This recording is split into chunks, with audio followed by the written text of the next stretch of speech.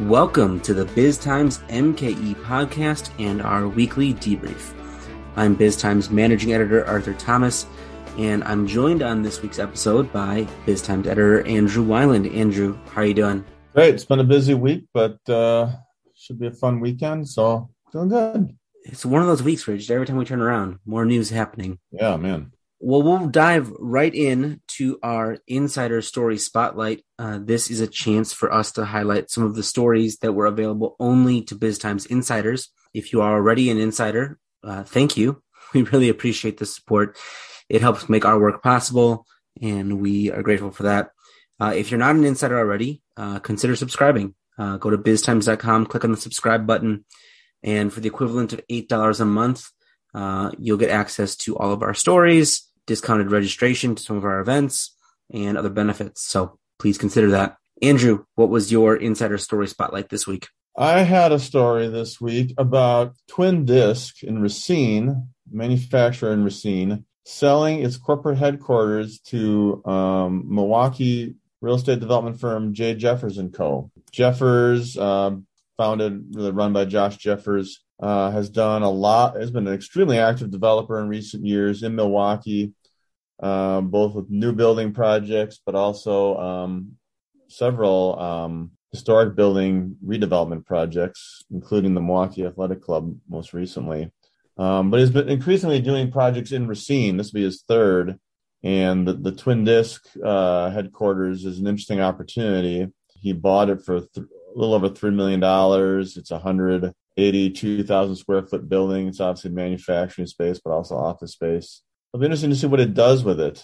Certainly you've covered Twin Disc a lot and know what's been going on with the company. Yeah, I mean, they're a company that has ups and downs. They're kind of connected into the oil and gas industry in a lot of ways. And so when the price of oil is high, they make power transmission equipment that gets used in that, in the drilling for oil and exploration, things like that. And so when the cost of oil is high, their customers want to drill and want to explore. And so there's a lot of demand. And when it's low, they ride the downswing. Over the course of the pandemic, they kind of took a look at their office space needs and how remote work worked for them. And it worked well enough that they kind of looked at it and said, you know, we don't need all of this space. We can consolidate folks out at our facility on 21st Street, I believe it is, a little further west in Racine. And so they're, able to get everyone in there or have people work remote or in other facilities. And so this building became kind of an excess asset for them. They didn't need it necessarily. And so it'll be interesting to see how it gets developed. It's right, in the same neighborhood as SC Johnson's main campus down in Racine.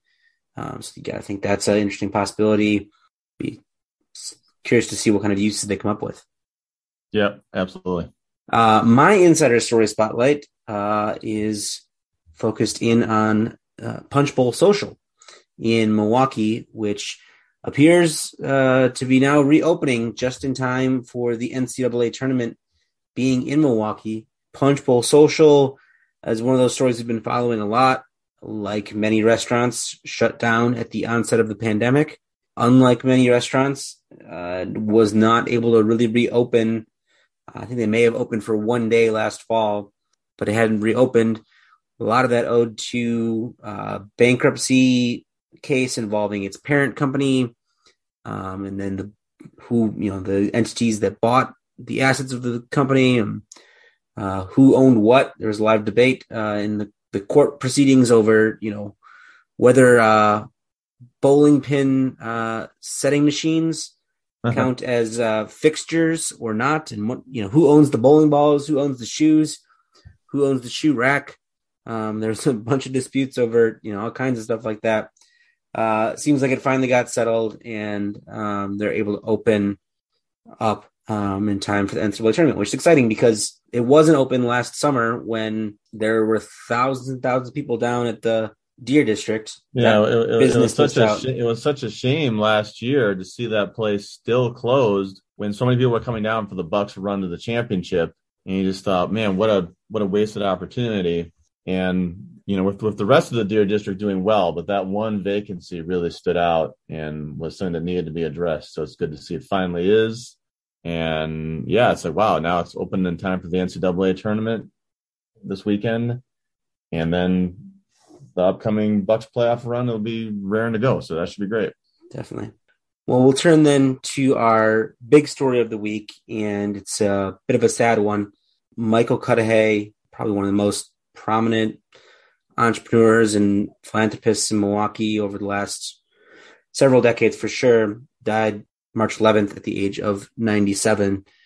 So this is just a significant passing in the Milwaukee business community. For those who may not be familiar, he founded Marquette Electronics in the 1960s and grew that business to close to $600 million in revenue, and they ended up selling to GE Healthcare in the late 90s. And so that alone is a significant story and career right there, just building this healthcare equipment business to what it was. But then there's a whole kind of second act in a lot of ways, where he was a significant philanthropist in the Milwaukee community.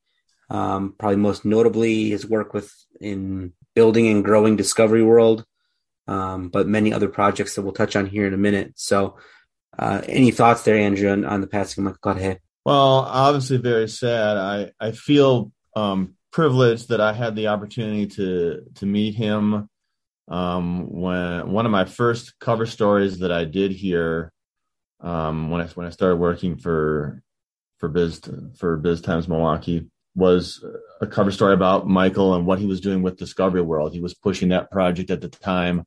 The project was running into controversy over its design. The original design was roundly criticized. Some people thought it was too similar or was kind of a knockoff of the Milwaukee Art Museum.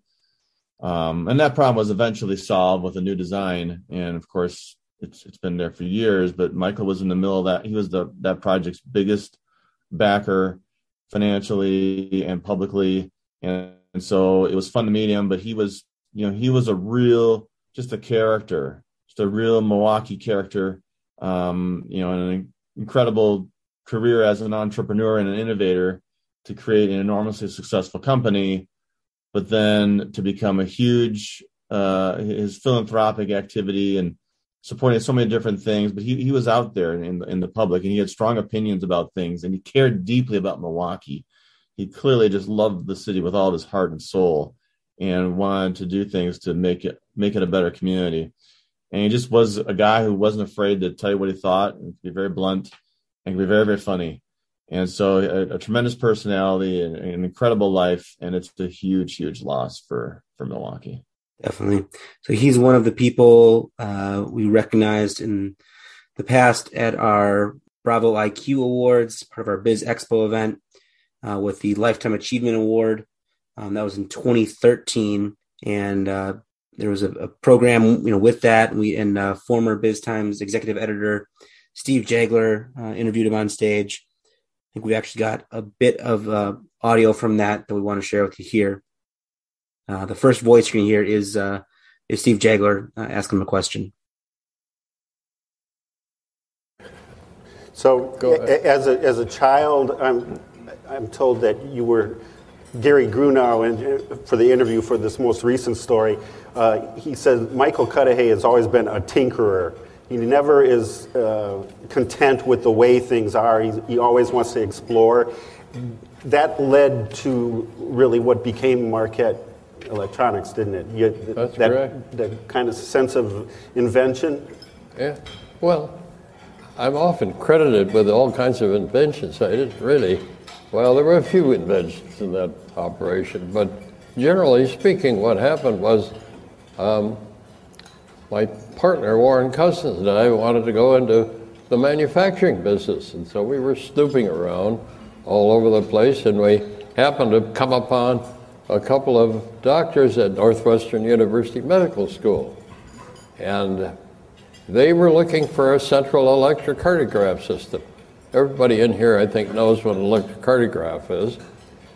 I hope you do. And Hewlett-Packard was asked if they would do it, and they said no. And then there was a Cambridge Instruments. They were asked, and they said, well, we'll look at it for $100,000. But we were stupid enough, we said, we'll do it. I would have to admit to you that I didn't even know at that point what an electrocardiograph was. But we did it anyway. And it took about a year, and we delivered a system to Northwestern University, and that just set off the whole Marquette Electronics. The system worked very poorly. I spent probably the next year of my life underneath the console, tinkering around with a soldering iron trying to fix it. But we got it working, and from there, Marquette was born. All right. So coming back from that, Andrew, you hear Michael Cudahy, described as a tinkerer and kind of his journey to getting Marquette Electronics off the ground. What do you make of that? In many ways, it's a classic entrepreneur type of story, and a story of innovation. And it's the kind of thing that, it's the great American success story. And it's something Milwaukee needs more of. And Milwaukee has a great history of companies that were created by tinkerers like Michael Cudahy. I mean, you look at Harley-Davidson was started that way, Johnson Controls, and many others, frankly, were, engineers who were trying to create something and create and came up with a great idea and an enormously successful business.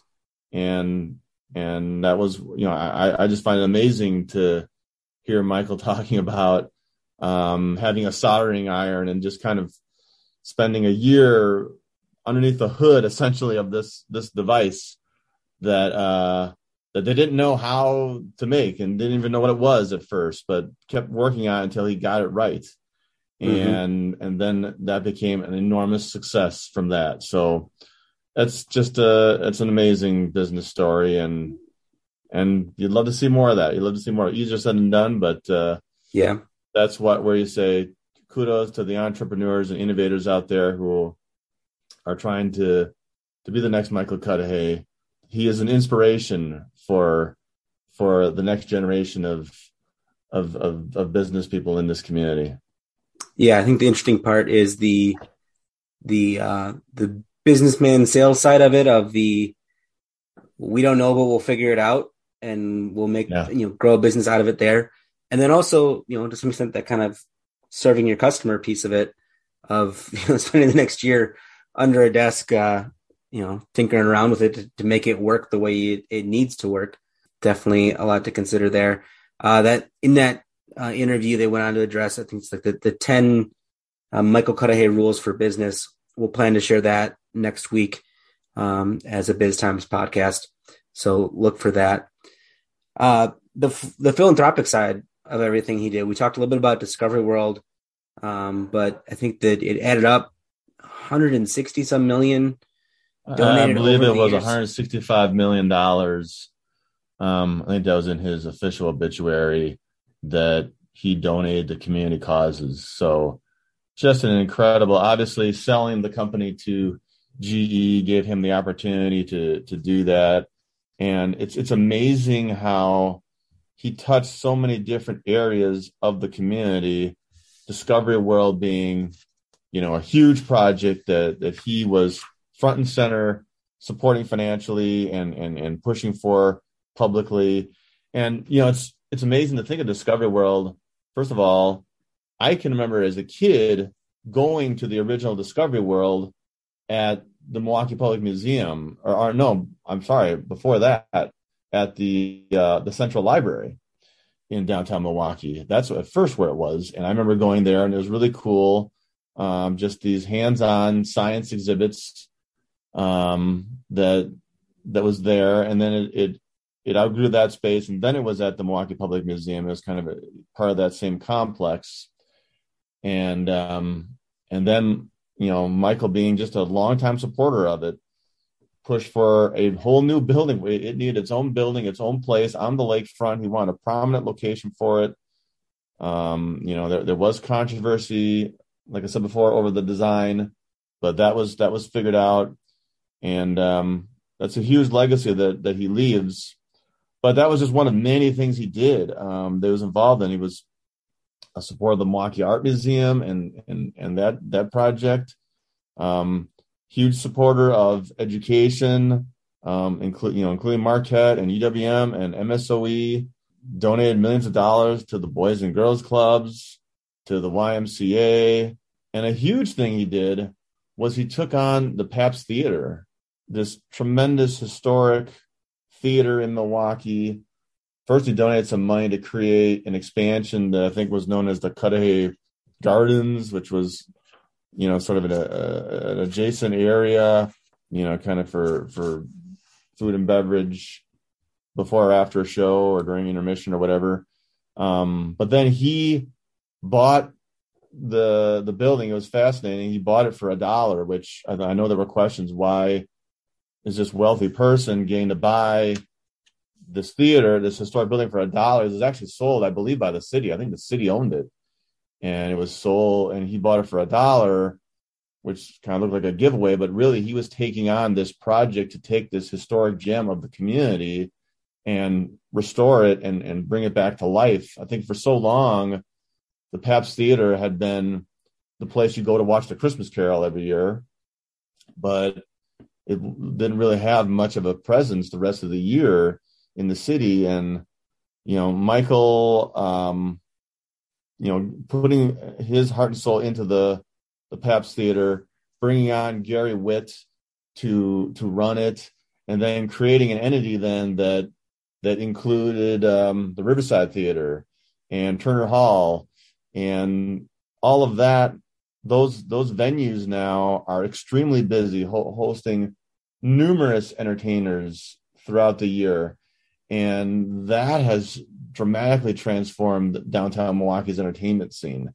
So his contribution to downtown's entertainment side via the Pabst Theater is amazing, and that will be a strong, lasting legacy for him. Yeah, and think about just all these different things, and it kind of gets to, why it matters that we have entrepreneurs in the city, why it matters that we have companies grow in the city and companies based in the city and have a presence and be involved, and all of those things, because there's so much that goes into the fabric of a city, beyond what government can do alone, but beyond what a business on its own does alone.